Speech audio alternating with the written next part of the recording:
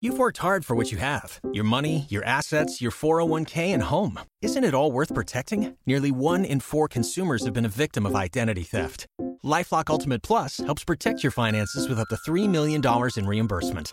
LifeLock alerts you to identity threats you might miss. And if your identity is stolen, your dedicated U.S.-based restoration specialist will work to fix it. Let LifeLock help protect what you've worked so hard for. Save 25% off your first year on LifeLock Ultimate Plus at LifeLock.com/aware.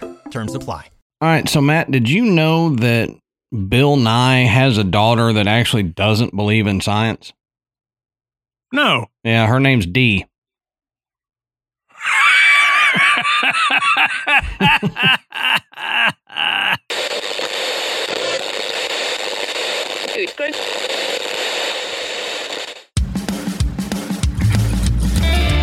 Good evening, everybody, and welcome to the Graveyard. Thank you for joining us tonight. My name is Adam. And my name's Matt. Now, pull up a tombstone or settle into your casket and get comfortable because this is Graveyard Tales.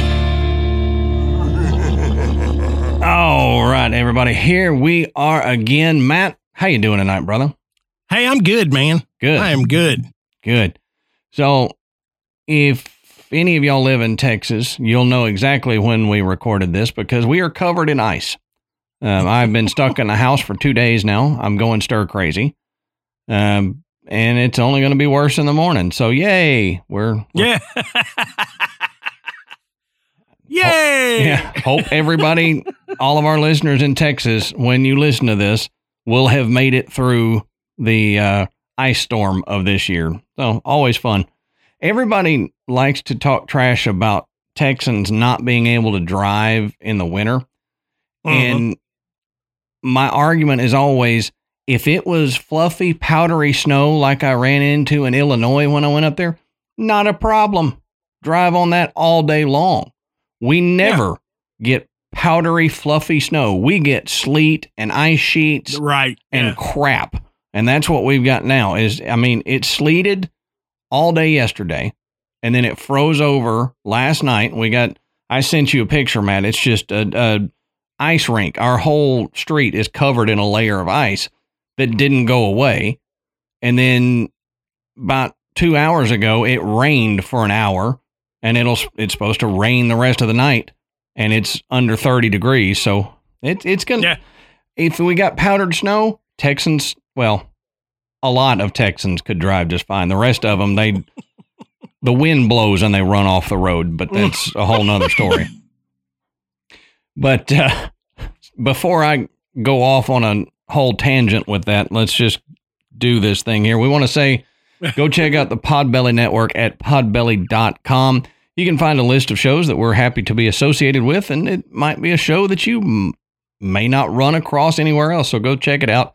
They also got some information on podcasting if that interests you.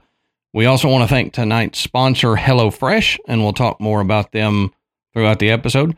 And while you're on the internet doing your internet stuff, the WWWs, go over to patreon.com/graveyardtales. Sign up to become a patron. We could not keep doing this show without our patrons. They are pretty much the producers of the show, and I know a lot of people say that, but it's true for a show like mine and Matt's, independent show with no funding. Our patrons keep us going. That they donate goes back into the show to allow us to put on a good audio quality and good video quality show for you guys. And we've got 3 different levels. $10 a month. They get an ad-free version, audio version of the show. They get an ad-free video version of the show that's kind of a behind-the-scenes thing where they get to see some of the stuff that I would normally cut out in post. And they get a bonus episode every week. Our $5 gets the audio and video versions of the bonus episode, and our $1 gets the audio version of the episode every week.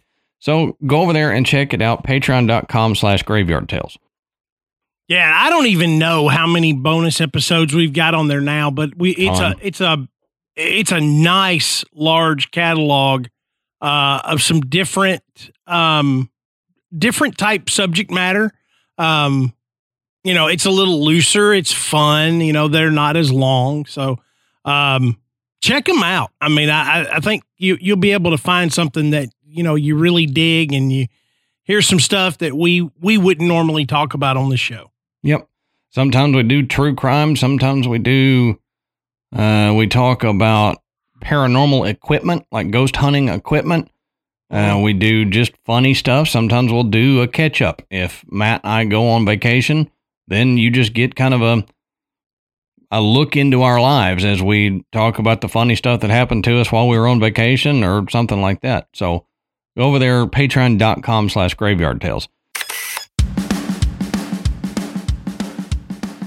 All right, Adam, let's take a minute and talk about one of my family's favorite sponsors of the show, HelloFresh. Oh, yeah.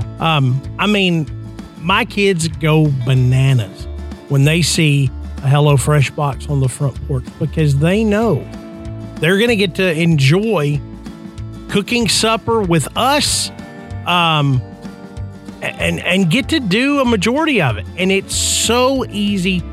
We feel confident that they're going to do a fantastic job. Right. So, I mean, no matter what the meal is, we're going to love it. So, what is HelloFresh, you say? Well, HelloFresh is a meal delivery service where you get farm-fresh, pre-portioned ingredients, seasonal recipes delivered right to your doorstep.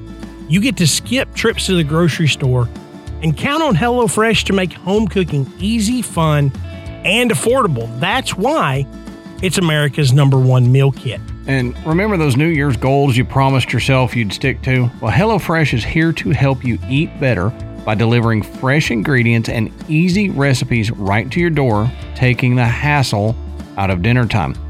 You get HelloFresh and skip that extra trip to the grocery store and the long checkout lines. You spend more time doing the things you love with delicious chef-crafted recipes delivered to your doorstep. And that's very true.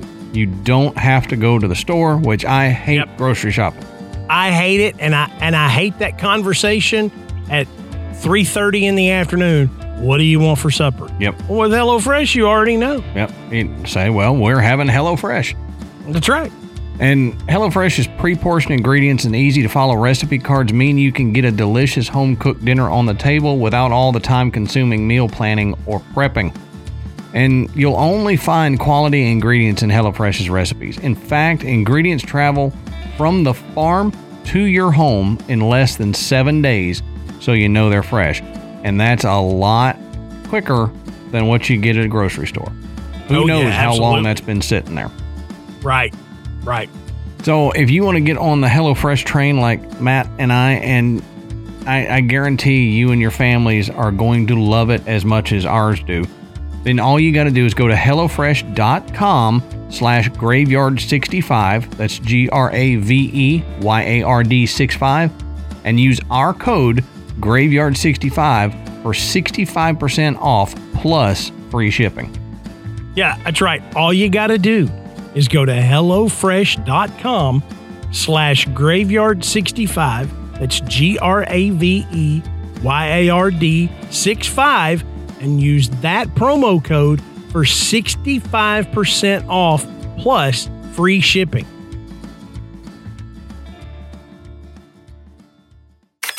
So, Matt, that's all I've got for the intro and the housekeeping. So why don't you tell us, what are we talking about tonight, brother? You are getting very sleepy. I need a watch. Pocket watch. Yeah. I should have gotten mine out of the cabinet. If you hadn't figured it out, tonight, Adam and I are going to discuss hypnosis. We're going to talk about, what it is, how it works, and we're going to look into some of the contemporary uses of hypnosis now. And, the benefits, the risks, and all that other stuff. We're going to dig into that too. Some really fascinating information. Doing this research, I mean, there was so much, so many directions we could have gone with all of this info. But we think we've got it, shaved down to to a longer episode, but I think we're going to touch on so many different topics. It's not going to seem that way. Yep. Grab your cup of coffee because you might need it. You're going to love this one. If you maybe you're going on a road trip or you have a long commute. Pop this one on. You're going to have fun with it. All right. So as we always say, go check our sources. You can find our sources down at the bottom of the show notes. You can find where we found the information, and you can keep going. If our information is not enough for you, you can keep going and find more down there, some of the stuff that we may have left out. So first, what is hypnosis?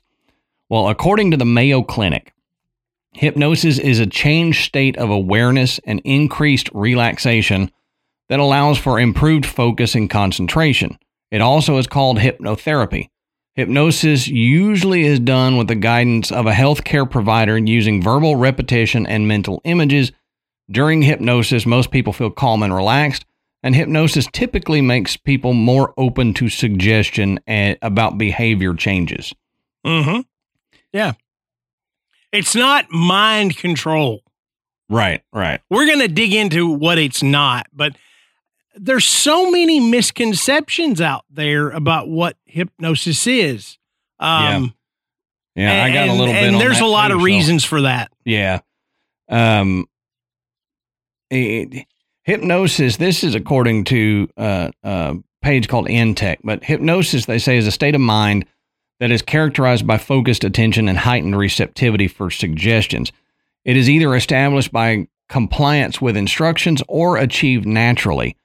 The critical nature of the mind is bypassed during hypnosis, and acceptable suggestions are delivered. Misperceptions, like we mentioned, about hypnosis by clinical practitioners and their clients have been shaped through the years of inaccurate but interesting portrayals of hypnosis in books, plays, and movies. Part of the misconceptions is that individuals with seemingly magical powers to manipulate the unsuspecting innocent with their authoritative voice commands and penetrating eyes are depicted as hypnotists. So yeah, and these people are sitting there with the little swirlies in their eye, Yeah, and it doesn't work that way. No, it's always, you got to think of everything in Hollywood is exaggerated. Right. And I would say 99.5% or more of things in Hollywood are fake. So when you see hypnosis portrayed in Hollywood or TV or anything like that, a lot of times it's fake and it's all done for show. Mm-hmm. But hypnosis is legit. It is a legit thing, but it's not some dude in a black cape with a tall hat and a watch like Matt was joking about. Yeah. Going, you are getting very, very sleepy. Watch my watch. It's not that. It makes for good movies to do that. Yeah. Because if you were watching a real hypnosis session, you'd probably just fall asleep. Yeah. So, you'd just be like, this is boring. Mm-hmm. But people always have this idea that I'm going to do something crazy. I'm going to act like a chicken, or I'm going to take all my clothes off. You wouldn't do that under hypnosis unless that's something you would do normally. Right. If you have that kind of personality where you might just strip down to your underwear in front of other people as a gag, then that might be something that a hypnotist could suggest that you do. If that's something you wouldn't do ever, they're not going to be able to convince you to do it. You don't tell all of your secrets. They're not digging into your brain. They're just allowing you to be more relaxed and focused so that the suggestion can be put in there for behavioral changes or, other things. Yeah. Well, if you noticed, the article even said acceptable suggestions. Yeah. Yeah. Because, and I'll get into it here in a minute, but if you don't want to be hypnotized, you ain't going to be hypnotized. Sorry. Right. You have to want to fall into that state. If you fight it, if you say, no, that can't happen, it's not going to happen. You have to be accepting to the process, and you have to allow it to happen. And the suggestion has to be something that to your soul, your morals, your whatever is acceptable to you. Right. There's not going to be a way and like I said, I'm jumping way ahead in my notes here, but I did have to say that a hypnotist, if you go to a hypnotist or a hypnotherapist or whatever you want to call them, they are not going to be able to hypnotize you to make you go kill somebody. Right. Unless you are a murderer. If you're a murderer, then they can implant, because it's not against your moral code to murder. But if, like most of us, murder is against your moral code, ain't going to happen. So a lot of people worry that, well, what if they mess with my mind? Well, if they can do that, your mind was already messed up anyway. So now this says that the origin of hypnosis is actually from the Greek word hypnos, which means sleep. So like we said, hypnosis is a state of mind that is characterized by focused attention and heightened receptivity for suggestions. Now, we're going to get into talking about kind of the different forms of hypnosis. They say it's either established by compliance with instruction or achieved naturally, like I said. And during hypnosis, suggestions are used to cure a lot of psychological health problems such as stress, addiction, and phobia. It can as well assist in managing physical problems like pain reduction, such as the pain caused by chemotherapy in cancer patients. In a trance, the normal state of mind occurs regularly, as when watching an engrossing movie, reading an absorbing book, or performing monotonous activity. Thus, hypnosis is also described as an attentive, receptive focal concentration. It is commonly assumed that during hypnosis, the subconscious mind is in a suggestible state, while the conscious mind is distracted or guided to become dormant. Yeah. So it is kind of, like they said, distracting your conscious mind, moving it off into something else, or making your conscious go to sleep, and then they're able to affect the subconscious. Now, the Cleveland Clinic had some documents on hypnosis, and they say how hypnosis works isn't completely understood. However, it's commonly believed that in the deep state of focus and relaxation that's achieved with hypnosis, your conscious mind is quieted. You're able to tap into the part of your brain where your thoughts, beliefs, perceptions, sensations, emotions, memory, and behaviors originate. And in this state, you're more open to gentle guidance from your hypnotherapist to help you modify or replace the unconscious thoughts that are driving your current behavior. So there's a lot of myths about hypnosis. Let's look at a few of the myths and then kind of clear them up here. Myth one is hypnosis isn't real. It's just a form of entertainment. Now, hypnosis isn't a stage act, this says, or some magical act. Clinical hypnosis is a type of medical therapy that's often used as a part of a treatment plan that includes traditional medical approaches. Myth. Have you ever been to one of these? Have you ever been to? Have you ever been to one of the shows, a stage show? No, I haven't done that either. I mean, let's put it this way. You've got one guy up there with usually, 6 or 7 volunteers from the audience that he hypnotizes and then adds in these funny suggestions. I remember the one I went to years ago. He had something like a note card, like a little 5x7 note card. And he made the suggestion to this one individual, look, when you see this note card, you're going to think it's, $100 bill.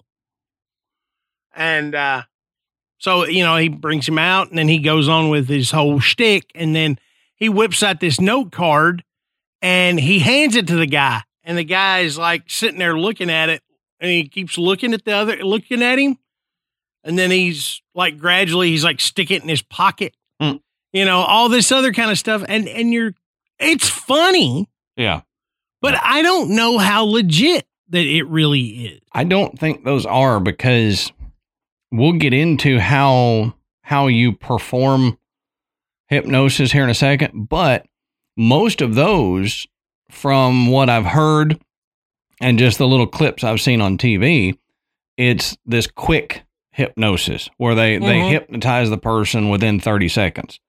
That I don't think is possible. You can't just yank their arm, count backwards, then yank their arm and they go, and they're hypnotized. It takes, yes, some people get hypnotized quicker than others, but it takes more work than just this quick, I'm going to count backwards from 10, and when I yank your arm, you're asleep. It takes more than that. I think what that is the people that either A, are acting, or B, they want this so badly to happen that they make themselves believe it's happening. Because you can talk to some of those people and they're like, no, I really didn't know what I was doing. And I don't know why I was clucking like a chicken. And you're thinking, no, I think you did, but you wanted to perform so badly that you just went along with it because you didn't want to be that weird guy that's standing up there going, this isn't working, dude. I know. It's not working. When they put you on stage in front of people, then you are basically in this position where you're like, I'm either going to go along with this or I'm going to be that a-hole that just stands up here and goes, you're full of crap. And nobody wants to be that guy. I would, because that's my personality. But most people, the guy, this ain't working. Yeah, I'd be the guy up there looking at my watch going, you need to count longer, dude. I'm still awake. Come on now. Come on. But that's another, that we're fixing to go into it. That's another misconception. Mm-hmm. You just said it, because I'm still awake. Right. And the next myth, like kind of like Matt's alluding to, is that you lose consciousness or have amnesia when you're hypnotized. Now, most people remember everything that happens during hypnosis. You remain aware of who you are, where you are, and remember what happened during a hypnosis session. So it's not like people can put you under and you don't remember, like they show on these shows where it's like, I didn't know everything he told me during when I was hypnotized. I don't remember. I just have this weird thing implanted in my brain. That's not how it works. Mm-hmm. There's another myth that says you're under the control of your hypnotherapist when you're hypnotized. Your hypnotist or hypnotherapist guides hypnosis, but hypnosis is something that you do for yourself. You can't be made to do anything against your will. You won't reveal any information that you wish to remain secret. You don't lose control over your behavior. Hypnosis makes it easier to experience suggestions, but doesn't force you to have certain experiences. And the last myth I've got is that hypnosis is nothing more than deep sleep. Hypnosis isn't sleeping.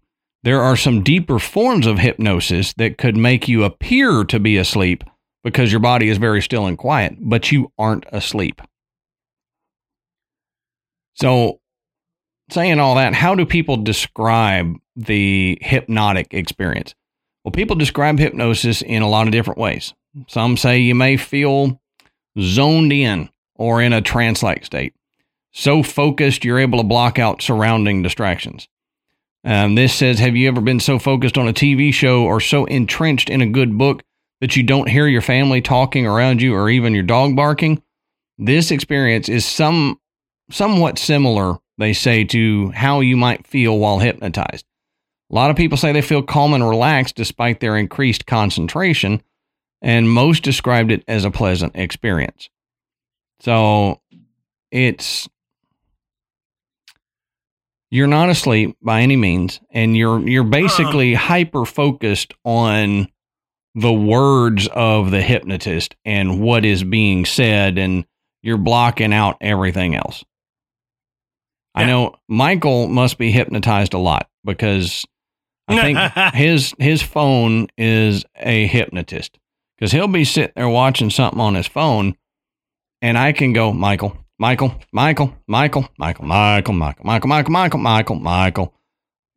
And then I tap him on the shoulder and I'm like, dude, quit ignoring me. He goes, I wasn't ignoring you. You said something. Oh my Lord. Yeah. So that's basically what hypnosis is you're just hyper focused on something. Well, Amanda and I have a friend who he does this. He does hypnosis. He is a physical therapist, just like myself. But he has done some further study into some more holistic healing remedies and things like that. And hypnosis is one of those. And so he hypnotized Amanda. It's been 2 or 3 years ago. And we were talking about that right before I came out here. And she said, no, you don't feel like you're asleep at all. She goes, you don't feel like you're being controlled. She described it as you feel like you're being guided. And there's a lot of, at least in her case, it was visualization. I think part of it, what she described to me is she was like, now visualize this boat dock and you're walking out, you can hear the water, you can feel the breeze and you can smell everything around you. And then there's a boat. And you're going to step off when you're ready. You're going to step off into the boat. And then you're going to take the boat wherever you want to go. And, it's kind of like it was giving you a vehicle to explore your subconscious. And she started talking about some things that she hadn't thought about in years. And, it brought up some things, but it kind of helped her deal with, some things that she didn't even realize were still bothering her in her childhood. Right. And it was she wasn't on any kind of medicine. She, wasn't sitting in a therapist's office 3 days a week and hashing out a bunch of stuff. No, it was just, she was doing it.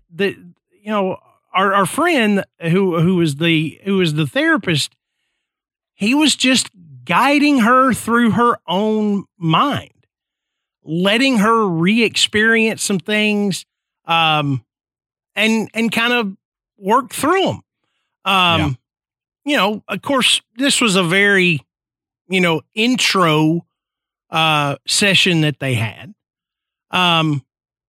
But she really enjoyed it. She felt really, really relaxed while she did it, and even after. She said, "I still feel just kind of loosey goosey," Mm-hmm.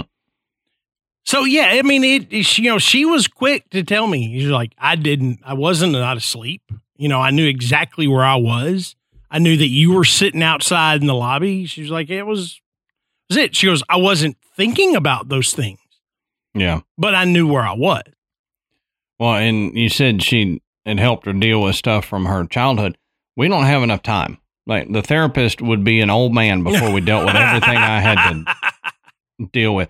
I mean, I think that's why I'm a podcaster. This is for people with traumatizing past. We get on here and so I feel you, Matt. You're one of us. So.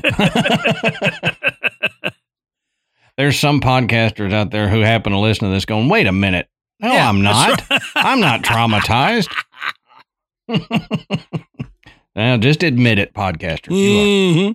We talk into a mic to nobody for a living. So we're a little traumatized. We might need hypnotherapy. Now, the hypnotherapy training company, I didn't know there was such a thing until I started doing this research, but they say once you have a suitable and willing subject for hypnosis, it's a good idea to figure out the location that you're going to be using. Says it's a myth that you need a completely silent, comfortable environment in order to successfully hypnotize someone. But when you're starting out, it can be a good idea to go for somewhere you're less likely to be interrupted. Say once you're there with them, before you start, you'll need to do a, quote, pre-talk. This is a conversation that you'll have with your subject or client. I like how they call them a subject in this. In order to check that their expectations of hypnosis meet the reality of it. It's a good idea to familiarize yourself with the different myths and misconceptions that a person may have about hypnosis, which we just did, before you begin hypnotizing them. It says because you need to put their mind at ease and ensure that they're comfortable with engaging in the hypnosis process. This says, as mentioned previously, if someone doesn't want to be hypnotized or is worried because your pre-talk didn't cover what they were concerned about, then they won't go into hypnosis. And it says a great way to start a pre-talk off is by asking a simple question. What are your thoughts about hypnosis? You can also ask if they have any concerns before you begin. Finally, it can be useful to find out if they have any previous experience with hypnosis at all, because this can either positively or negatively affect your hypnosis approach. So I thought it was interesting, and we will get into in a minute here exactly how to go about a hypnosis session yourself. But I'll end my side with that. But I wanted to throw this in there kind of as a precursor to that, because it basically touches on if they don't want it, you're not going to be able to hypnotize them. Yeah. They have to be fully involved in it. Now, like I said, there are different types of hypnotherapy, and this is from the Metaphysics University. And I got what I could from their information, but if you want more on hypnotherapy, hypnosis, and how to perform it, you have to sign up and take their course. I can't pay for a course at the Metaphysics University, so I didn't do it. I got what I could. But what if we could hypnotize you and then you could afford to pay for it? You would need to hypnotize Ashley too, so that she would let me spend the money on that. Yeah. Now, so you're over there selling stuff. Mm-hmm. We got to pay for this. Yeah, we've got to pay for my hypnotherapy degree. We've got to pay for my hypnotherapy. You're what? She's like, now look, I know you've done a lot of crazy things for the show, but that probably the wildest thing that you've said is you want a hypnotherapy degree.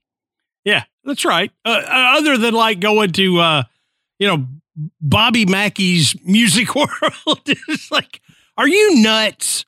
She expects that. You want to go there?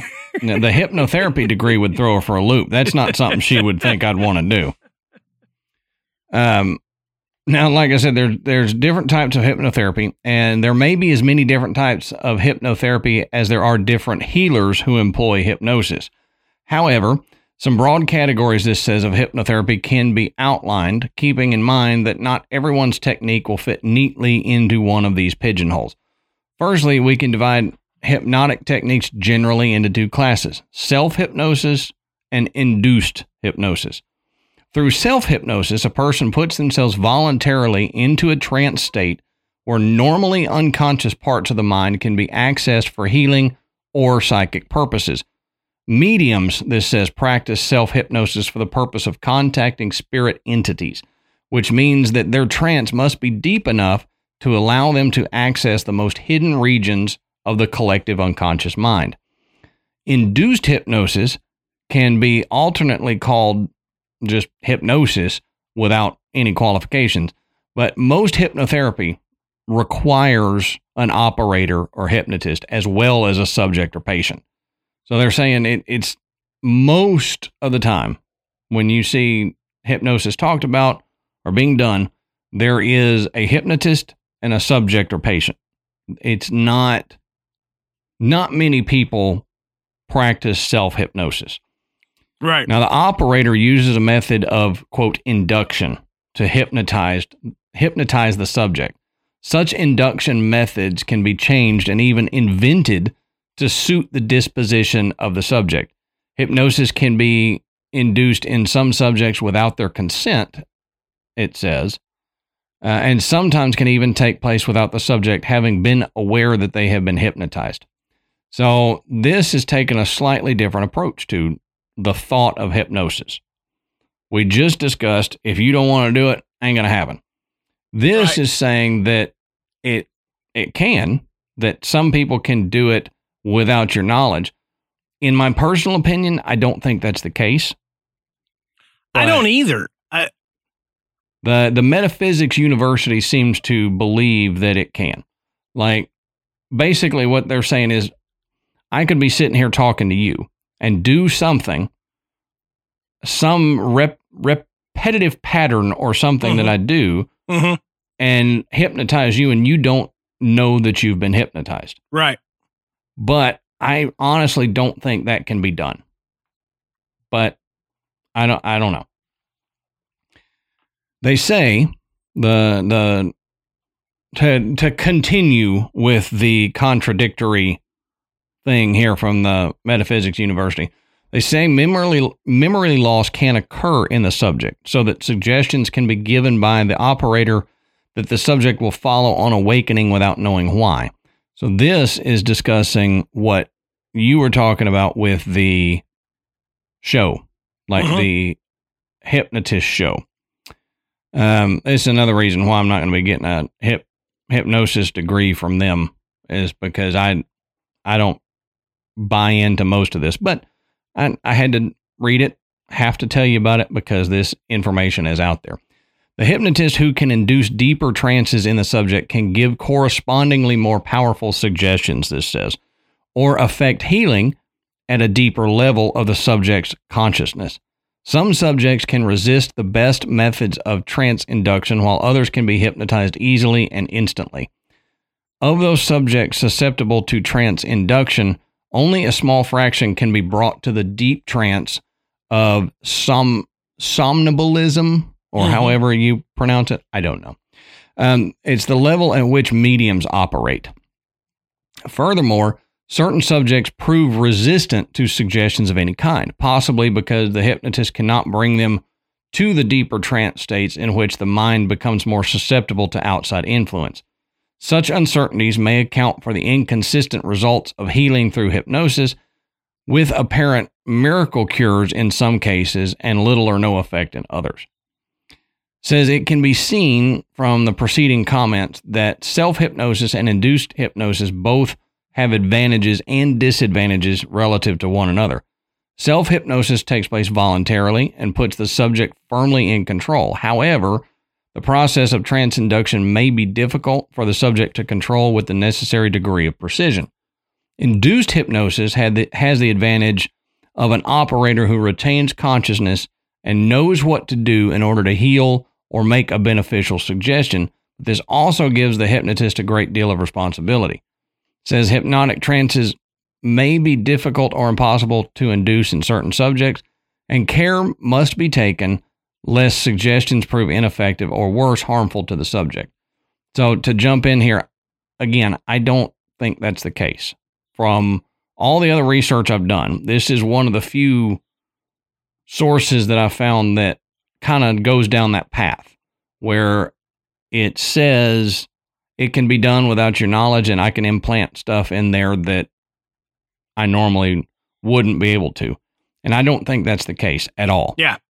And understand, this is not the same thing as, say, a subliminal message.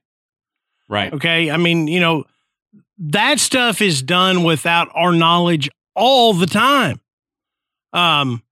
Whether it's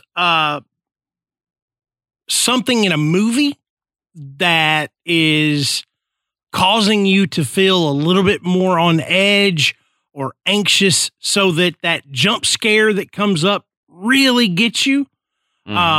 Whether it's flashes of different words shown, so fast you don't notice them, but your brain picks them up. We've all heard about those things, and commercials. It's been happening this whole episode. You haven't noticed, but I have edited a thing underneath the episode where it's going to make you go rate and review Graveyard Tales and share this episode with a friend. Wouldn't that be hilarious? if we actually pulled something like that off. Yeah. But most people are going, so yeah, that would be funny. Those guys are too stupid to figure out how to do this. Yeah, exactly. As soon as I started saying it, some of them went, dude, no, you're a moron. You couldn't figure out how to implant anything like that into the audio. There's no way. But, we've seen those things where they have that suggestion where it's like, you're thirsty, something like that popping in, so fast. And it's one frame out of, 1,000. Your subconscious mind picks it up. Your conscious mind doesn't notice it. But it's implanting a suggestion. Same principle, but done totally different. Right. So you do that without somebody's knowledge and you kind of make them go, well, I've got to go to the bathroom. Why? That's a lot different from somebody actually trying to hypnotize another individual without their knowledge in order to implant a suggestion, even if it's innocuous. Right. That seems, that's like sci-fi stuff. Yeah. Yeah. And like I said, I only included that because it gives the alternating thought on hypnosis, but it's not where I land on it. And it's not where most legitimate places that practice hypnosis or discuss hypnosis, it's not what they believe either. So let's go back to the information that Cleveland Clinic has. And it says there are 4 stages of hypnosis. There's induction, deepener, suggestions, and emergence. Mm-hmm. Now, induction, during this stage, you begin to relax, you focus your attention, and you ignore distractions. Your hypnotherapist will guide you through this stage with specific techniques, such as controlled breathing. So breathing in over a count of 7, then breathing out over a count of 11, or progressive muscle relaxation, tensing muscles as you breathe in and relaxing muscles as you breathe out, then repeating in a certain order of muscle groups throughout your body, or focusing on a visual image, kind of like what Amanda was saying. Yeah. And what does this sound like? Sounds like meditation. So meditation and self-hypnosis have a lot of similarities. Guided meditation and hypnosis, even more similarities. It's just a way to reach that state of more in tuned. We keep saying focus. We've said focus. It's going to be the new drinking game. How many times did Matt and Adam say focus during this hypnosis episode? We said it a bunch, but that's what it is. And all of those techniques we've seen in meditation, the counted breathing, the tensing and relaxing of muscles, the visual focus, all of that is used in meditation as well. And I honestly think self-hypnosis is just meditation. It's a deeper meditation. Yeah, it sure does sound like it. Now, the next stage in hypnosis is the deepener. Now, this stage continues the first stage, taking your relaxation and focus to a deeper level.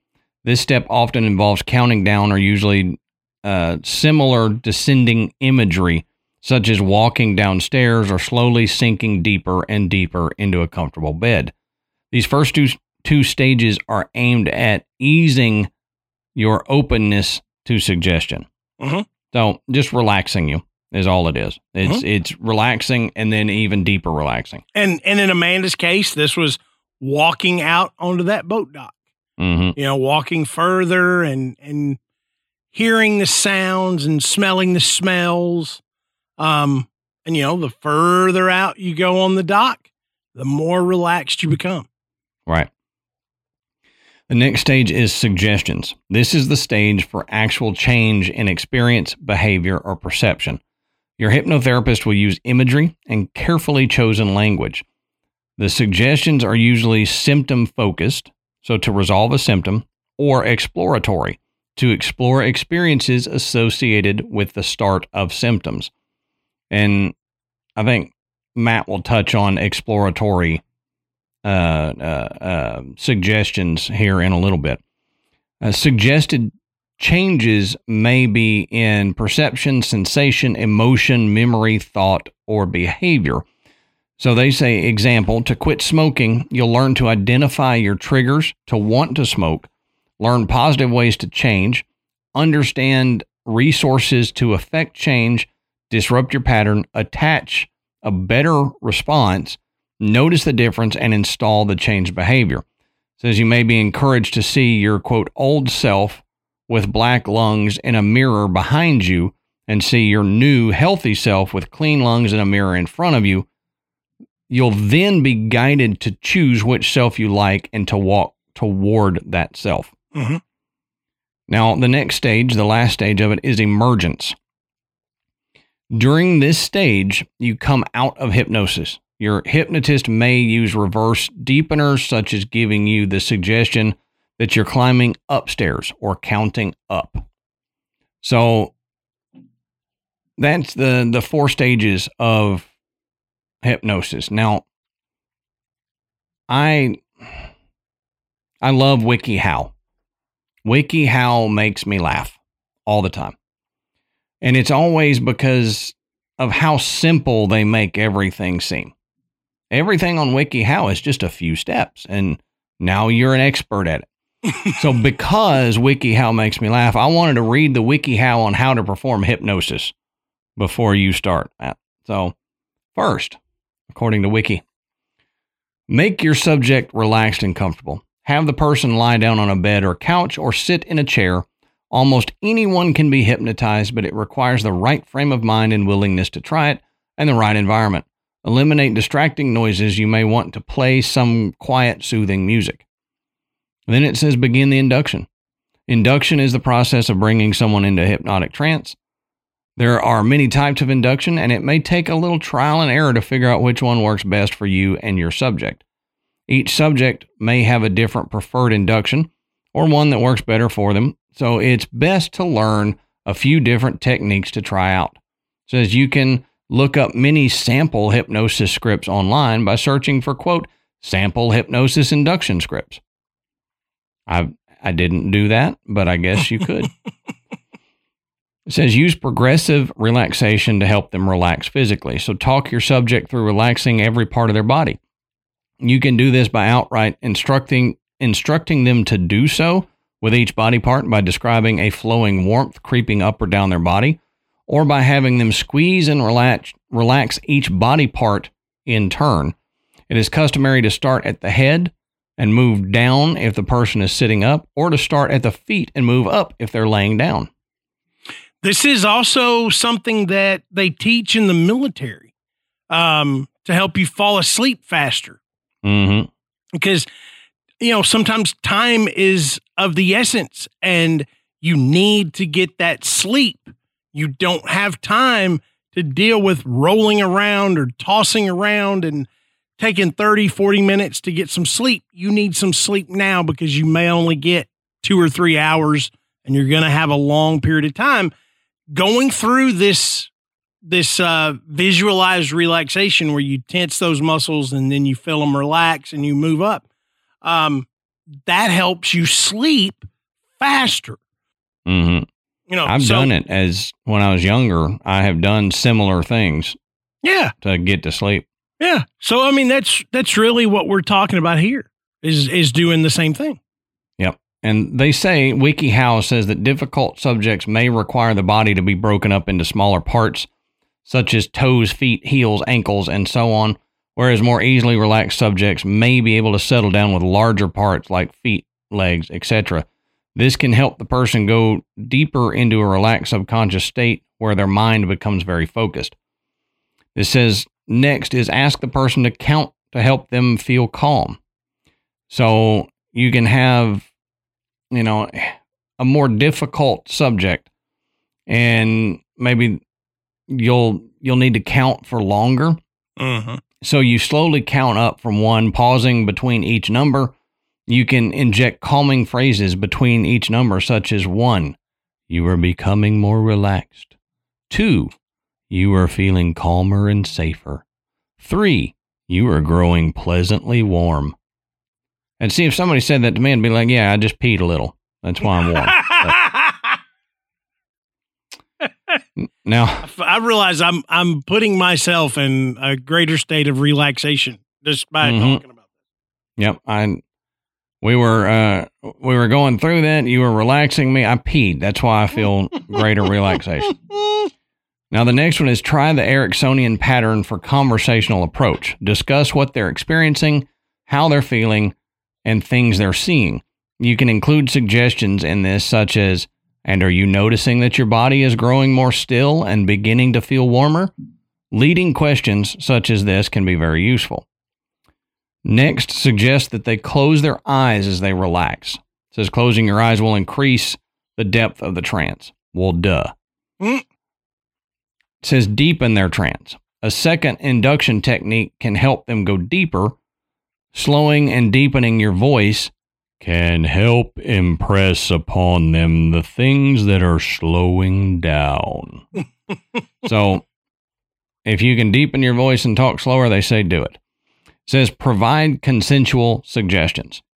So basically just, would you like to, or do you think you could, or if it would feel good, and whatever suggestion. Now, the last one is wake your subject. It says the most common way to wake a hypnotized subject is by counting. Simply count down from 10 to 1 or 20 to 1 or however long you think the subject will need, saying soothing, encouraging words between each number as you speak, explaining to your subject that they are becoming more and more awake and alert, that they can begin to move their body again, that they can begin to open their eyes, and so on.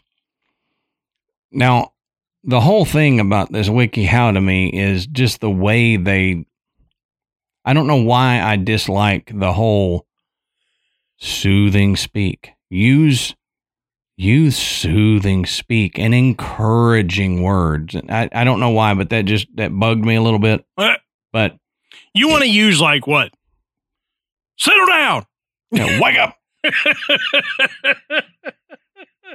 Like you wake up the kid in the morning, just throw the dog on them. You're hypnotized. Yeah.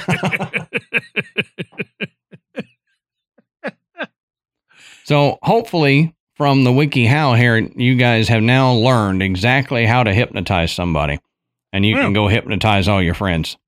So thank you, WikiHow. I want to hypnotize the dogs. No joke. Mine needs it. I mean, how cool would that be if I could hypnotize my dogs? Yeah. You know? And look. Don't go nuts when the pizza delivery guy gets to the door. Right. You know? Just because I move something in the room doesn't mean you need to stare and bark at it. I know it's there. It was just 5 feet over to the left. I realized that. I moved it. It's okay. Henry does that. If something's been sitting in a spot for say a week, and then we decide to rearrange stuff and we move something, he'll go stare at this thing that hasn't been in that spot and start barking at it. And he'll come run over to us and bark and then run back to it and bark.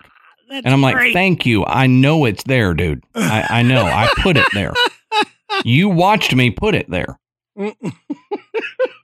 So if I could hypnotize him and get him to stop doing that, that would be fantastic. Oh, that is hilarious. Well, mine don't do that. They have their own set of annoying traits, trust me. Wish I could hypnotize them to get them to quit farting when they're laying in the bed with us. Oh, good luck. God. Yeah, I mean, it'll wipe you out. Of course, it doesn't wipe me out. It just wipes Amanda out because I can't smell it. Oh, yeah, that's true. Thanks, COVID. Yeah. But yeah, well, so, Adam's talked a lot about what hypnosis is. Well, there's a few things that we've brought up, touched on that it is not. like Adam said, you can't be convinced to divulge a secret that you wouldn't already tell. You cannot be forced to tell the truth. You can't become stuck. You can't get stuck in a hypnotic state. You can't be made to do crazy, embarrassing things. Like I said, unless you would be willing to do these things normally. While under hypnosis, you can lie or you can make up information because of the highly suggestible state. Mm-hmm. This is where you can run into problems. Even, trained and experienced hypnotherapists have to be careful because you can make suggestions that can become very real to that individual. And that may not be a good thing. But in essence, a hypnotist cannot control you. You won't do anything against your own will. It does make you feel less inhibited. And this article described it maybe as the effects of having a few drinks. But it is not dangerous. Okay. There's no harm going to come to you by going through a hypnosis session. But Adam touched on several of these, and I was amazed at just the amount of things that hypnotherapy can address. Mm-hmm. So, Adam, let's look at some of the more contemporary uses of hypnosis, in today's time. As Adam mentioned, hypnosis can be used for conditions such as anxiety, depression, phobias, attention deficit disorders, all things not believed to have a primarily psychological basis. Right. Now, you say, Matt, what the hell does that mean? Well, it means if you have a mental illness, hypnosis is not going to cure you. If you have a chemical imbalance that is causing you to feel depressed, or if you have something that's causing you to feel anxious, that would need treatment, medical treatment from a psychiatrist or a psychologist. Now, hypnotherapy may very well help you deal with the problems that come along with anxiety and depression and phobias. But it's not necessarily curative. Okay. Right. Because they have psychological basis. But if you're nervous or anxious because you've got a big test coming up, you're going to meet your in-laws, your future in-laws for the first time, something like that, then going through a hypnosis session could help you deal with that better when you have to, so that you are more relaxed, so that you aren't stumbling over your words because you're nervous or something like that. It can help you with those things. Now, hypnosis has been used as an adjunct to cognitive behavior therapy. And cognitive behavior therapy combined with hypnosis has been employed in the treatment of anxiety, pain, smoking cessation, obesity, even hypertension. Being able to focus and relax can help lower your blood pressure naturally without the use of medication. Yeah, that makes sense. Of course, if your cholesterol is, bacon, then you're probably going to have high blood pressure that hypnosis is not going to take care of. Sure. But when you have a stressful job, maybe a stressful home life, whatever, if you've got a lot of stuff on your plate, your blood pressure may go up because of that stress. If hypnosis helps you deal with that stress, guess what? Your blood pressure goes down. So, I mean, it's It just, makes sense. we're not using hypnosis to directly treat your high blood pressure. We're treating it indirectly. It's not you can't hypnotize a hemorrhoid away. Right. But, yeah. But if you're stressed about your roids, then yes, it can help with that. It can help you handle the fact that you have piles. Yeah, exactly. This one here, this blew me away. Hypnosis may be beneficial in the treatment of allergies. Allergies. I need to get hypnotized then. I just blew my nose from allergy problems. So I said, I was thinking how, and there are studies that show that hypnosis has actually helped change how your body responds to different physical agents and things like that.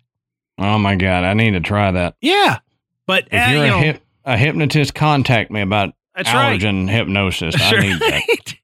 But also things like impotence, nausea and vomiting related to chemotherapy, irritable bowel syndrome, and asthma. Okay. Now, those last few may sound a little out there, like asthma and IBS, irritable bowel.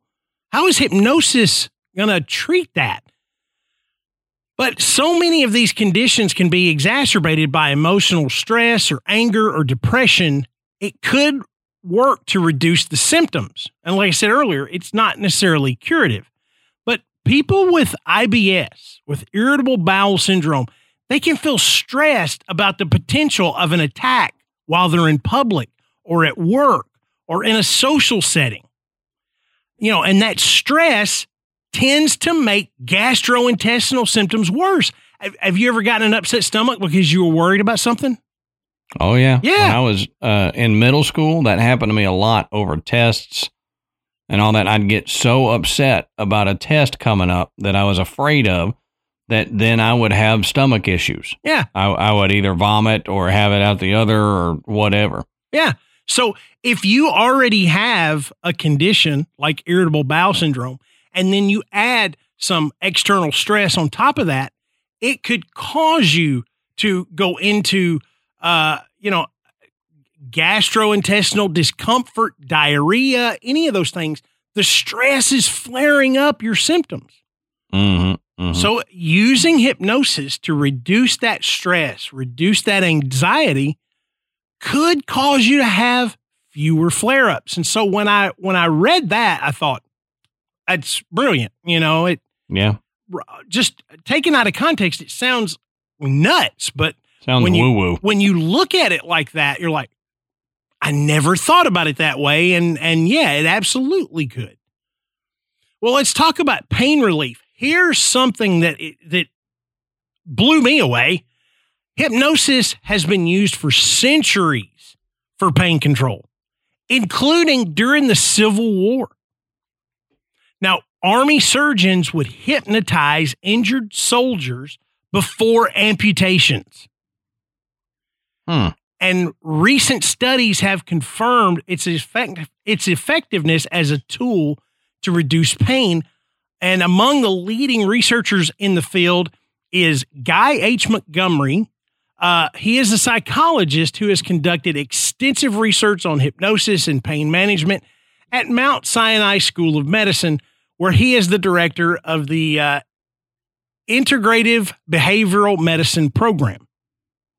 Now, in one of these studies, Dr. Montgomery and his colleagues tested the effectiveness of a 15-minute pre-surgery hypnosis session versus an empathic listening session in a clinical trial with 200 breast cancer patients. Now, in 2007, an article in the Journal of the National Cancer Institute, they reported that patients who received hypnosis reported less post-surgical pain, nausea, fatigue, and discomfort. The study also found that the hospital saved $772 per patient in the hypnosis group, mainly due to reduced surgical time. patients who were hypnotized required less of analgesic lidocaine and the sedative propofol during surgery. That's interesting. It's very interesting. And it speaks a lot to what I do, because 90% of the patients that I work with are in pain. Yeah.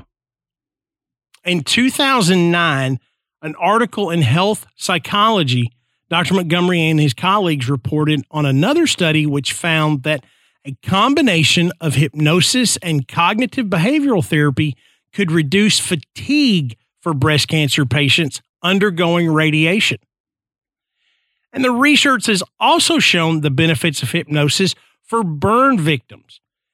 In a 2007 report in Rehabilitation Psychology, Dr. Shelley Weichman-Askey and Dr. David R. Patterson from the University of Washington Medical School found that hypnosis before wound debridements significantly reduced pain reported by patients on one pain rating questionnaire. So if heaven forbid, we've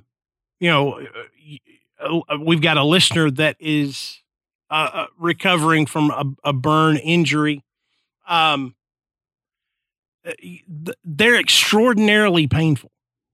Right. Okay. I mean, these wounds take a long time to heal, and they do require debridement sometimes, which, if you're unfamiliar with that term, that is actually physically cutting away the dead tissue that's left behind from, a wound caused by a burn. Or scrub-a-dub-dubbing it away. Yeah, scrubbing it away. Yeah, it's really, really painful. I mean, you've got all those exposed nerves and new tissue trying to grow. Doing all that extra to it, it hurts. I mean, it really does. And for them to see that these patients undergoing hypnosis before they had to go through that and reporting less pain, that is significant. I mean, that's really significant. Yeah. Yeah. I think that's amazing that it can reduce. I remember seeing something about, and I can't remember when or where I saw it, but a hypnotist, somebody didn't want anesthetics during a surgery. Mm-hmm. So they were able to hypnotize the patient and keep them hypnotized throughout the surgery, and they didn't feel the pain of the surgery. Wow. So it's like there was a sheet up at the neck, and the hypnotist was there at the person's head, running them through the hypnosis and keeping them hypnotized, and the surgeons were down below doing their thing. Mm-hmm. And I don't remember where I saw this, and so I don't know how legit it was, but I remember seeing that, and you saying it helps with pain made me think of that, where it was getting rid of enough pain that they could go through a surgery without anesthesia. I would never try that. That sounds like a whole bunch of mess to me, but. Nor would I. I enjoy anesthesia.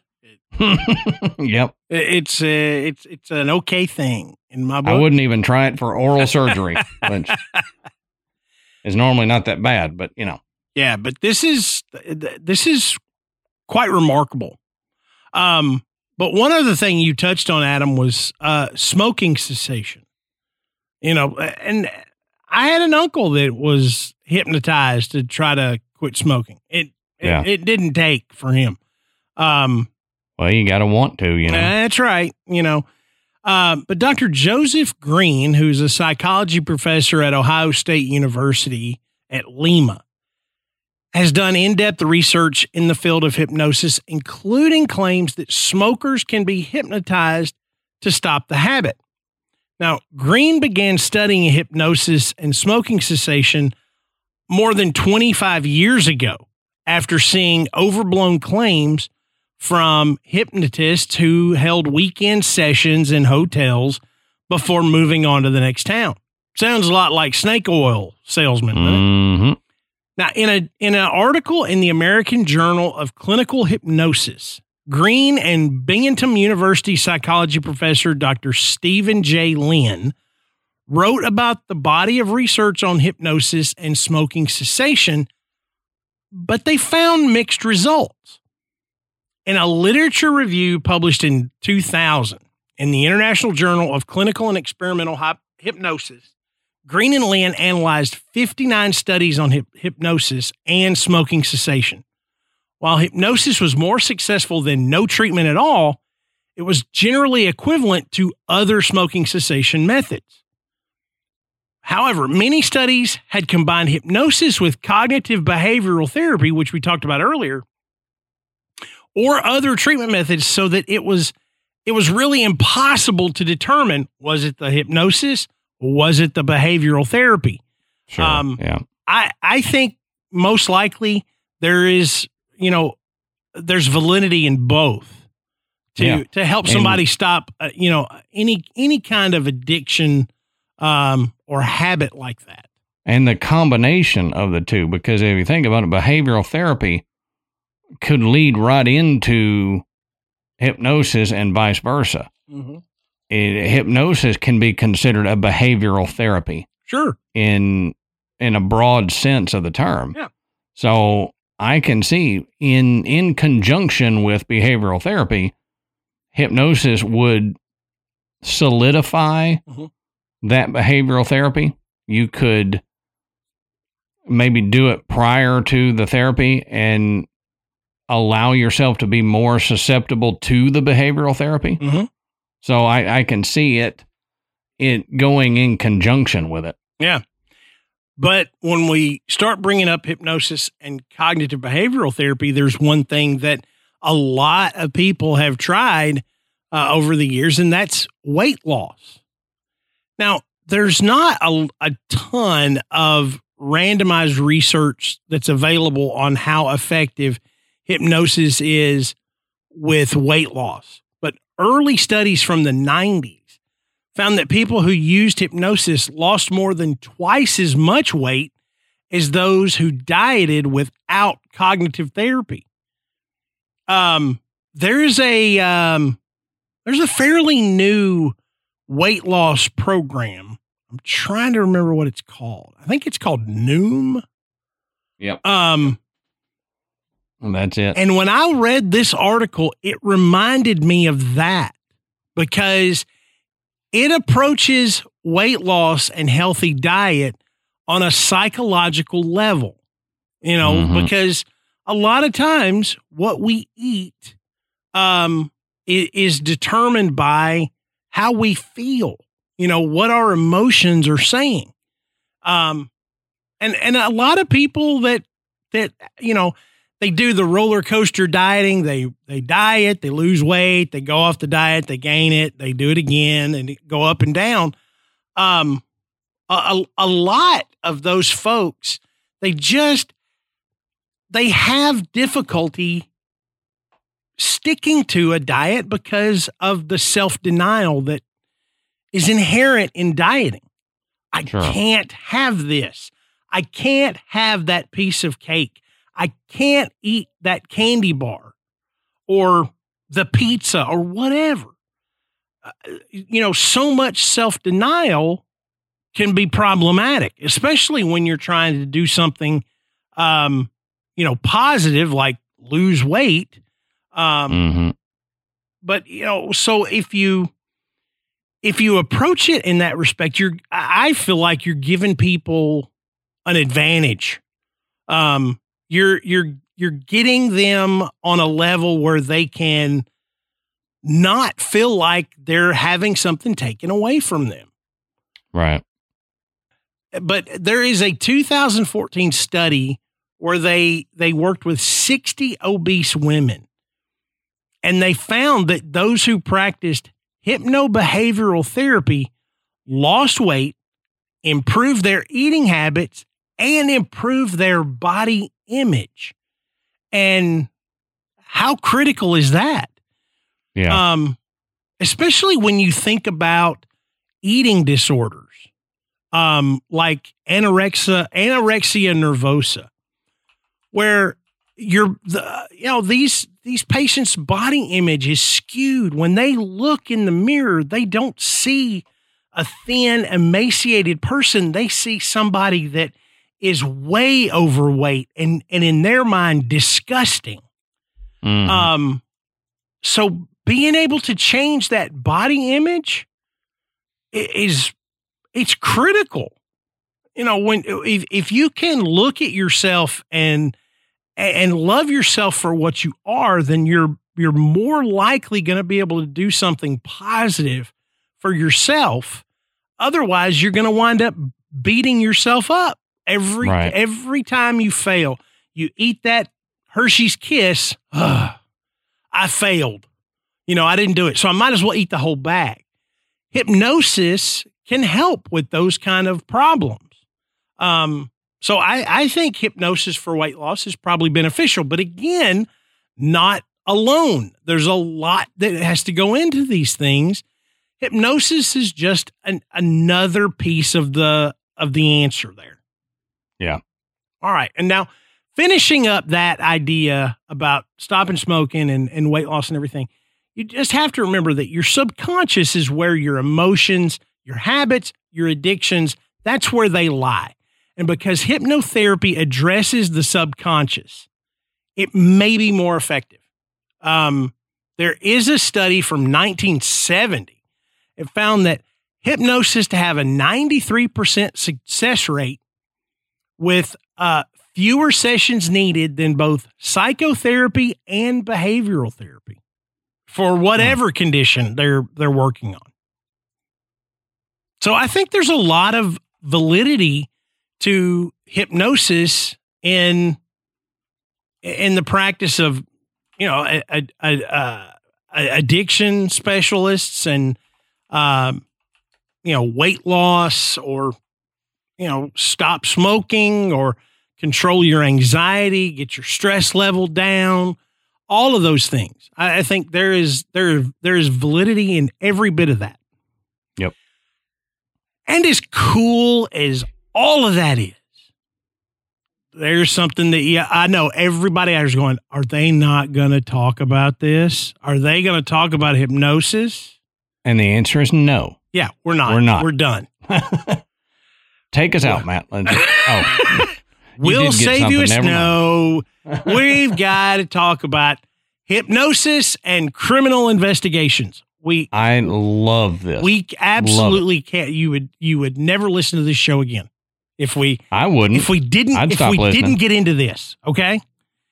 So we've all seen this on television. Okay. We've seen it in movies where a detective, hypnotizes a witness and they come up with something that they didn't have before, and they go and they catch the killer. Maybe not in that style or flair that Hollywood has, but it has happened. Okay. Yep. And not just like somewhere we're going to dig up some court case where they used. Nope. Try Ted Bundy. Okay. Now, Ted Bundy was, of course, the handsome, charming stranger who stalked young grade school and college age girls, confessed to killing more than 30 of them. But in reality, nobody knows for sure how many women Ted Bundy killed starting in 1974. Now, on January 15th, 1978, Nita Neary returned to her Chi Omega sorority house and saw a man running down the stairs. He had a club in his hand. She saw the profile of his face. 4 girls living in the house had been brutally beaten. 2 of them died. 1 week later, Nita was put into a hypnotic state and questioned. She selected a photo of Ted Bundy from a photo lineup. Being able to visualize his face by diving back into that memory of seeing that man run away under hypnosis. And that's the thing that you mentioned it earlier, and I don't remember what part, but your brain captures all this stuff. Mm-hmm.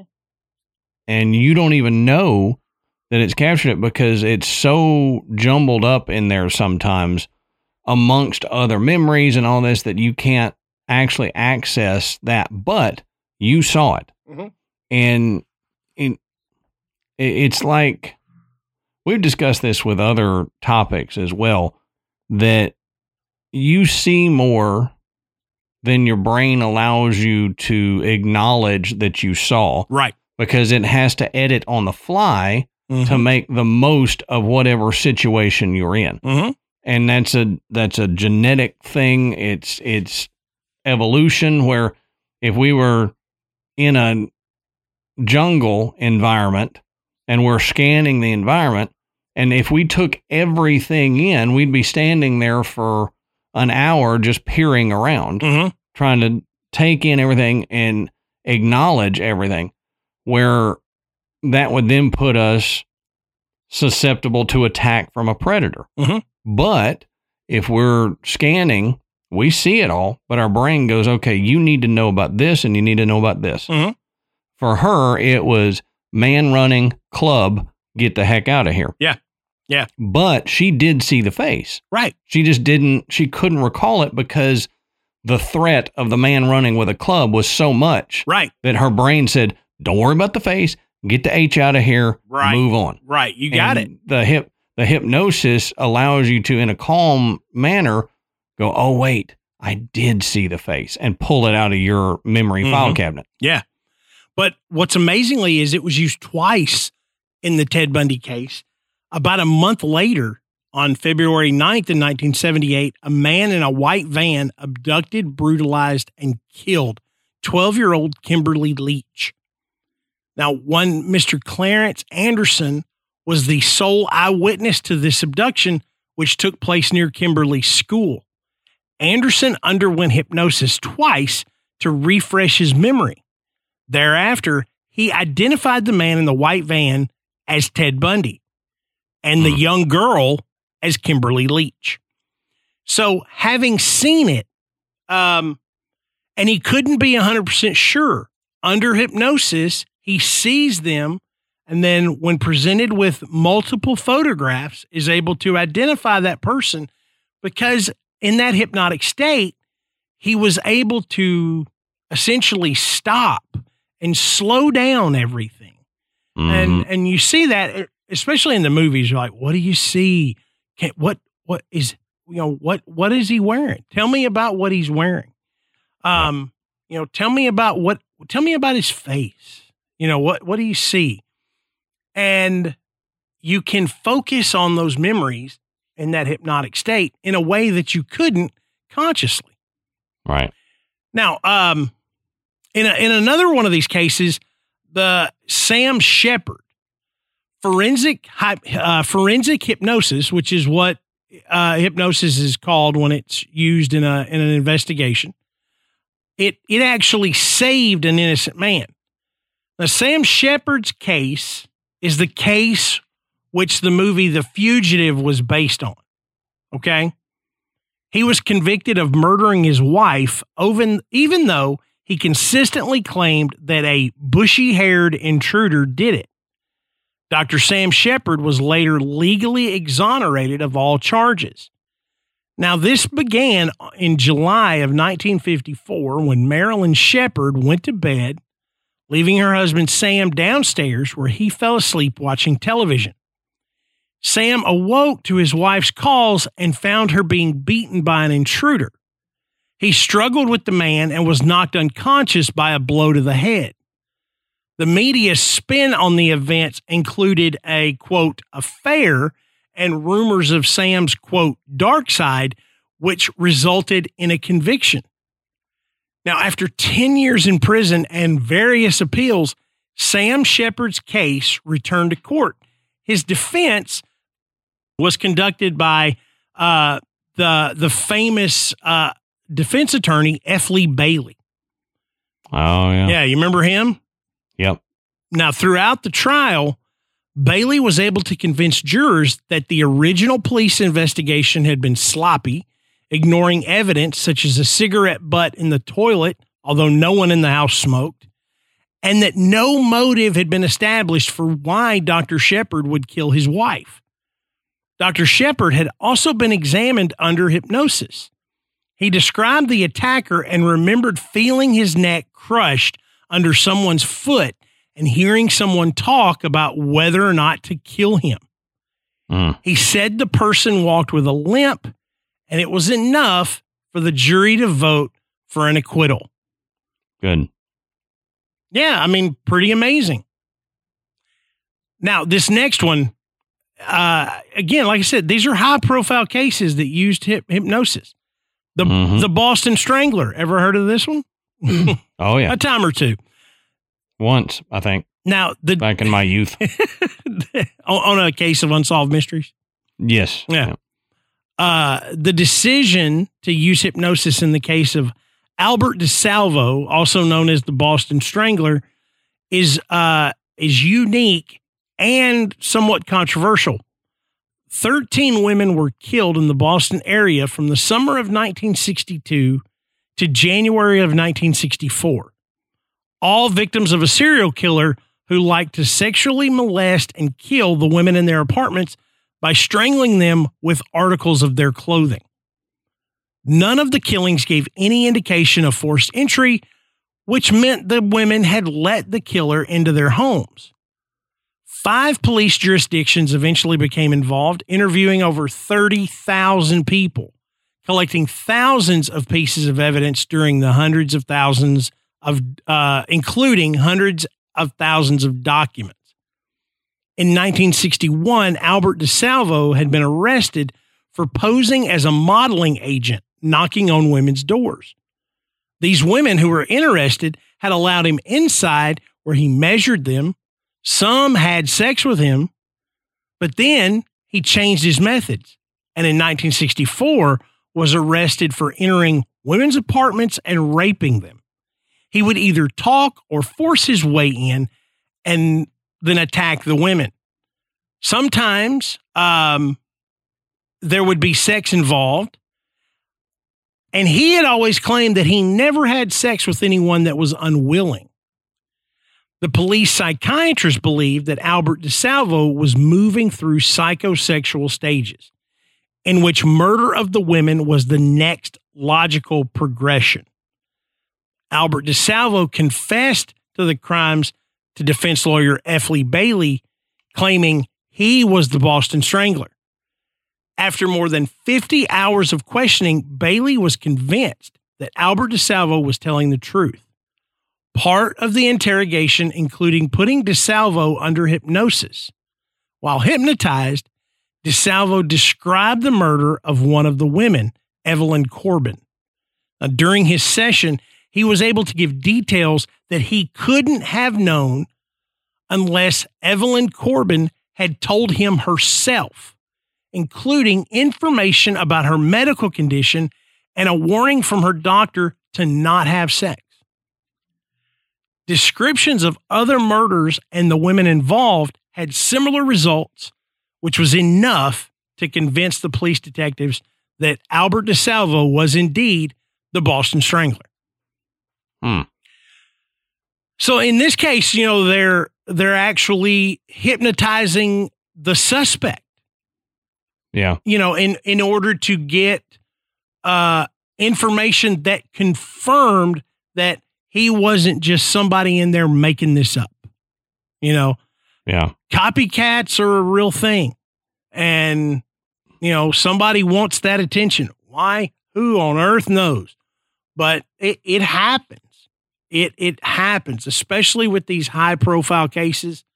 But hypnosis allowed these detectives to get details from DeSalvo, which, you know, he couldn't have known unless he was there and may not have been able to come forward consciously with.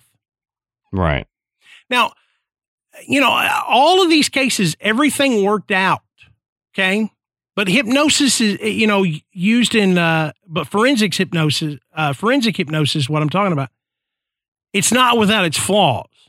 You know, first of all, forensic hypnosis must be conducted by a trained professional who knows how to get information without leading a witness or accidentally implanting a suggestion or memory. Yeah, that's super important, and especially when you're going to court with it. That's right. Now, secondly, there's very exacting procedures and standards that must be met during this hypnosis session. And lastly, when the case goes to court, the jury must consider the 4 dangers of hypnosis in deciding the case. And those 4 dangers are suggestibility. A hypnotist could suggest a race, height, eye color, etc., which the subject can accept as the truth. 2, loss of critical judgment. Under hypnosis, personal beliefs and prejudices may influence how an event is interpreted during recall. Confabulation or lies. A person who has a reason to lie may create lies while under hypnosis, or gaps in the memory may be filled in with false material that supports a self-interest. Yeah. And number 4, something called memory cementing, which is a false memory that seems so real to the witness that he develops false confidence in it. Essentially, they 150% believe that this is true. You cannot convince them otherwise. So these are all problems that can occur during forensic hypnosis that could cause a problem in witness testimony. Yeah. So witnesses or victims can become more certain of what they saw, even if the recollections turn out to be false. If all of the above conditions are met, then hypnosis testimony can be used in court and has successfully in many cases. So it's not foolproof. And many courts nowadays rule testimony obtained from a witness in a hypnotic state as inadmissible because there are just so many slippery slopes to tread, such as this one. In the 1989 Minnesota abduction case of Jacob Wetterling, witness Dan Rassier was taken by detectives to Minneapolis for forensics hypnosis. On the night of the abduction, Rassier had seen a car drive up to his house in St. Joseph and turn around near the time of the abduction. Now, Rassier told interviewers that the police were hoping to get a license plate number or at least a better description of the car. The session was difficult to say the least. Rassier recalls, quote, "I remember crying and being very emotional, and I did not want to come out of hypnosis because I knew that I did not give them what they needed. I was gripped in that chair and I was in a different world and I didn't want to leave until I had the answer and I couldn't come out with it." So this points to the fact that you're not asleep. You are awake and aware of what's going on. And Rassier was absolutely aware that the information that he was providing them was not helpful, that he wasn't giving them what they were hoping to get from this forensic hypnosis session. Right. And that created a conflict within him because he wanted to help. He wanted to help so much, but then he begins to feel guilty because he doesn't feel like he's helping anymore. And that's going to interfere with how effective this testimony under hypnosis would be. Now, Rassier remembered seeing a person in the passenger seat of the car, either a woman or a child. Today, he says he doesn't know if that memory is real or concocted while under hypnosis. He says, quote, "I'm not sure whether somebody was looking out the window. In my memory, I see someone looking out the window, but I don't know if I really saw that." So maybe in his case, the desire for him to help, the desire of the kidnapper, the investigators to find these kidnappers, it led to possibly, a false memory.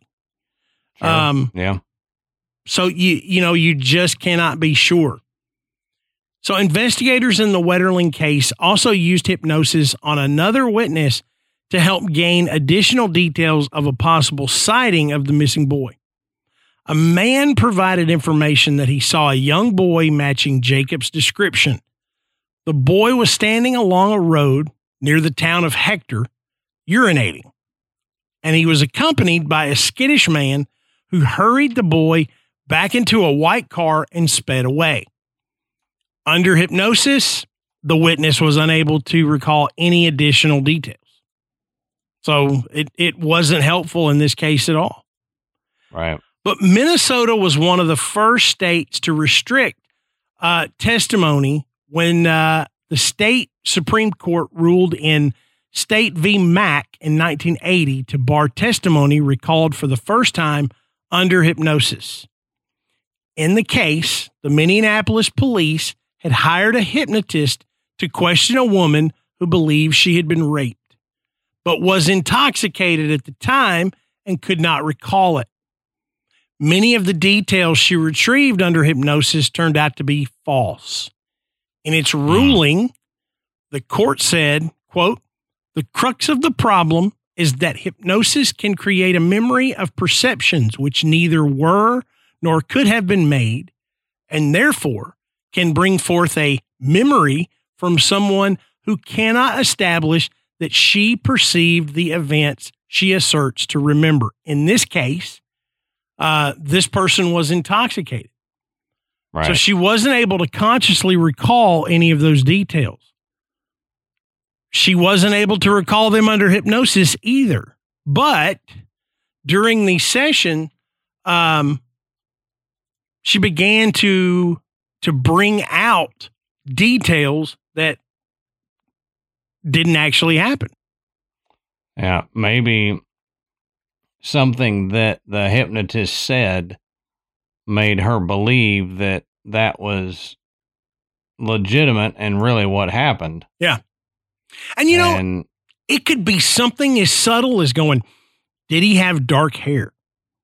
Yeah. Yeah. Yep. Dark hair. He had dark hair. Yes, he had dark hair. Mm-hmm. Okay. Did he have a beard? Yes. Yes. Oh, yes. I remember a beard. You see where this is going. Yep. Okay.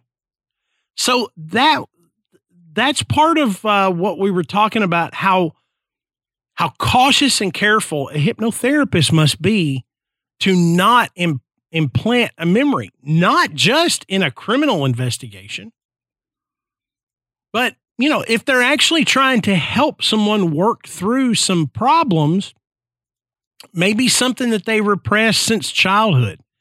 But, coming up with a childhood memory that, you all of a sudden you're saying things like, hey, I remember my brother took my bike and he broke it. And now you're mad at your brother and it's been 35 years. Yeah. Okay. So you've got to be really careful that you're not leading these folks in a certain direction, that you're letting them come to these memories on their own, and you're not coloring them with your own influence. Yeah. Yeah. Now, the Supreme Court of Minnesota did go on to say that they felt there is no way to determine from the content of the memory itself which parts are historically accurate, which are entirely fanciful, and which are lies. So basically, because you can't delineate between a real memory, false memory, or just an out and out lie, that we're not going to accept any of these testimonies that are done under hypnosis. And a lot of courts around the United States do not allow testimony from a hypnotic state. Yeah, I know there was a court case. I don't know how recent it was, but it was a Texas court that allowed hypnosis, and it was from basically a witness to a crime. Mm-hmm. They had a lot of it, but there was a few things that they couldn't remember that would have really helped the investigation, and they did a hypnotherapy session, and they were able to bring it out, and the court actually allowed it. Yeah. So, yeah. I mean, but I can see the benefit and the downfall to that because, like you said, you can be more susceptible. And if it's not a good hypnotherapist, they can implant stuff in there that never really happened. Mm-hmm. And so I understand why some courts don't allow hypnotherapy in a court case. Yeah. Yeah. And the Supreme Court of Canada established a precedent in 2007 that post-hypnosis evidence is inadmissible in court because it's not reliable. In R. v. Trocum, the court overturned a murder conviction after a witness changed her timeline of events following a hypnosis session that was requested by detectives. The jury wasn't told that the witness had been hypnotized or that she had changed her recollection. So without that knowledge, okay, you essentially tainted the jury. Sure, yeah. So, this gained some big popularity, in the late 70s, 80s, and into the 90s. And Adam, you may recall, there was a big run in the 90s of adults coming out with accusations that they had been molested as a child, by a family member or a friend. And these people were being arrested and sometimes tried for a crime that they committed 40 years ago. Yeah. You can see where this really gets sticky. When we're talking about working through a repressed memory, how using hypnosis, you have to tread so lightly not to influence any part of that memory, because not only are you trying to help this individual, you're potentially, giving them a false memory of something that may not have happened, or it may not have happened with the individual they identify.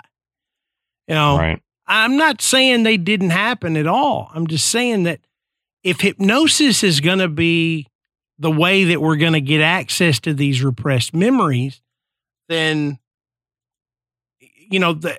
there's a lot of reasonable doubt there, but, there's plenty of folks that have gone through years of psychoanalysis and therapy and worked through that have come to these realizations on their own. And they can process these things. And in some cases, that absolutely results in an arrest and a conviction of their abuser. But maybe hypnosis is not the way to get that information or to help that person work through it. Yeah. Just because there's susceptibility. There's that risk, that you could convince them of something that's not true at all. Mm-hmm. But, like I said, guys, this is amazing information. I had heard of hypnosis being used for pain management, but not on this scale, not to the point where somebody was actually documenting improved recovery and less pain after a surgery from using a 15-minute hypnosis session. I mean, that's just, it's uncanny. Yeah. You know, it was enough that it made me think, I should really look into this for some of my patients that deal with chronic severe pain. Yeah. You know, we do a lot of things that sometimes on the outside looking in, you're like, man, that's a little, this would be no different. But at the end of the day, if it helps somebody hurt less, man, go for it. Give it a shot. You know, I got patients that if I told them, look, if you will shove an egg up your nose, it will make you quit hurting, they'd be headed to the refrigerator. Yeah. But you know, all these other aspects of it, you know, it's just an amazing thing. And I know a lot of people like myself, their idea of hypnosis came from Hollywood, came from, you know, some comedian / magician / hypnotist that's doing an act at a theme park, you know, which was, you know, my first experience with seeing anyone be hypnotized. Sure. Yeah. But it's much more than that. And I just think as the general public looks at hypnosis, they still have this idea of, what? No, you're not going to hypnotize me. You're going to make me do something stupid. I'm going to cluck like a chicken. I'm going to, you know, go to church, and every time the preacher stands up, you know, I'm going to catcall him or something weird. You know, it's just not going to be that way. It doesn't happen that way unless you want it to. That's right. And then, that's right. If you would catcall the minister, then yeah, they could convince you to do it. If that's something you would do anyway. Exactly. But yeah, just fascinating. Maybe some of you listening have had experiences with hypnosis. You've been hypnotized. I would almost guarantee that we've got graveyard members that have been or have had some experience with hypnosis. We would love to hear about it. And the best place to share those stories is in our Facebook group. You just go to Facebook, search Graveyard Tales. You'll find it. It's called The Graveyard. We've got thousands of members. It's one of the most active groups I've ever been a part of. And it's a safe space for you to share these stories. We all just want to hear them. That's why we're in there. We want to hear these great stories. Okay. So that's a good, it's a good place to go and share. And when you're done with that, you can slide over to our website, which is graveyardpodcast.com. There you can find links to purchase Graveyard Tales merchandise. You can listen to the show, and you can become a patron. And Adam discussed our Patreon episodes at the beginning of the show. And we thank everyone for helping donating to the work that Adam and I do. Oh, yeah. Don't forget and rate and review us on iTunes. It does help get us up the charts, and it brings more people into the graveyard. So, for Adam and myself, until next time, we'll save you a seat in the graveyard. See you soon.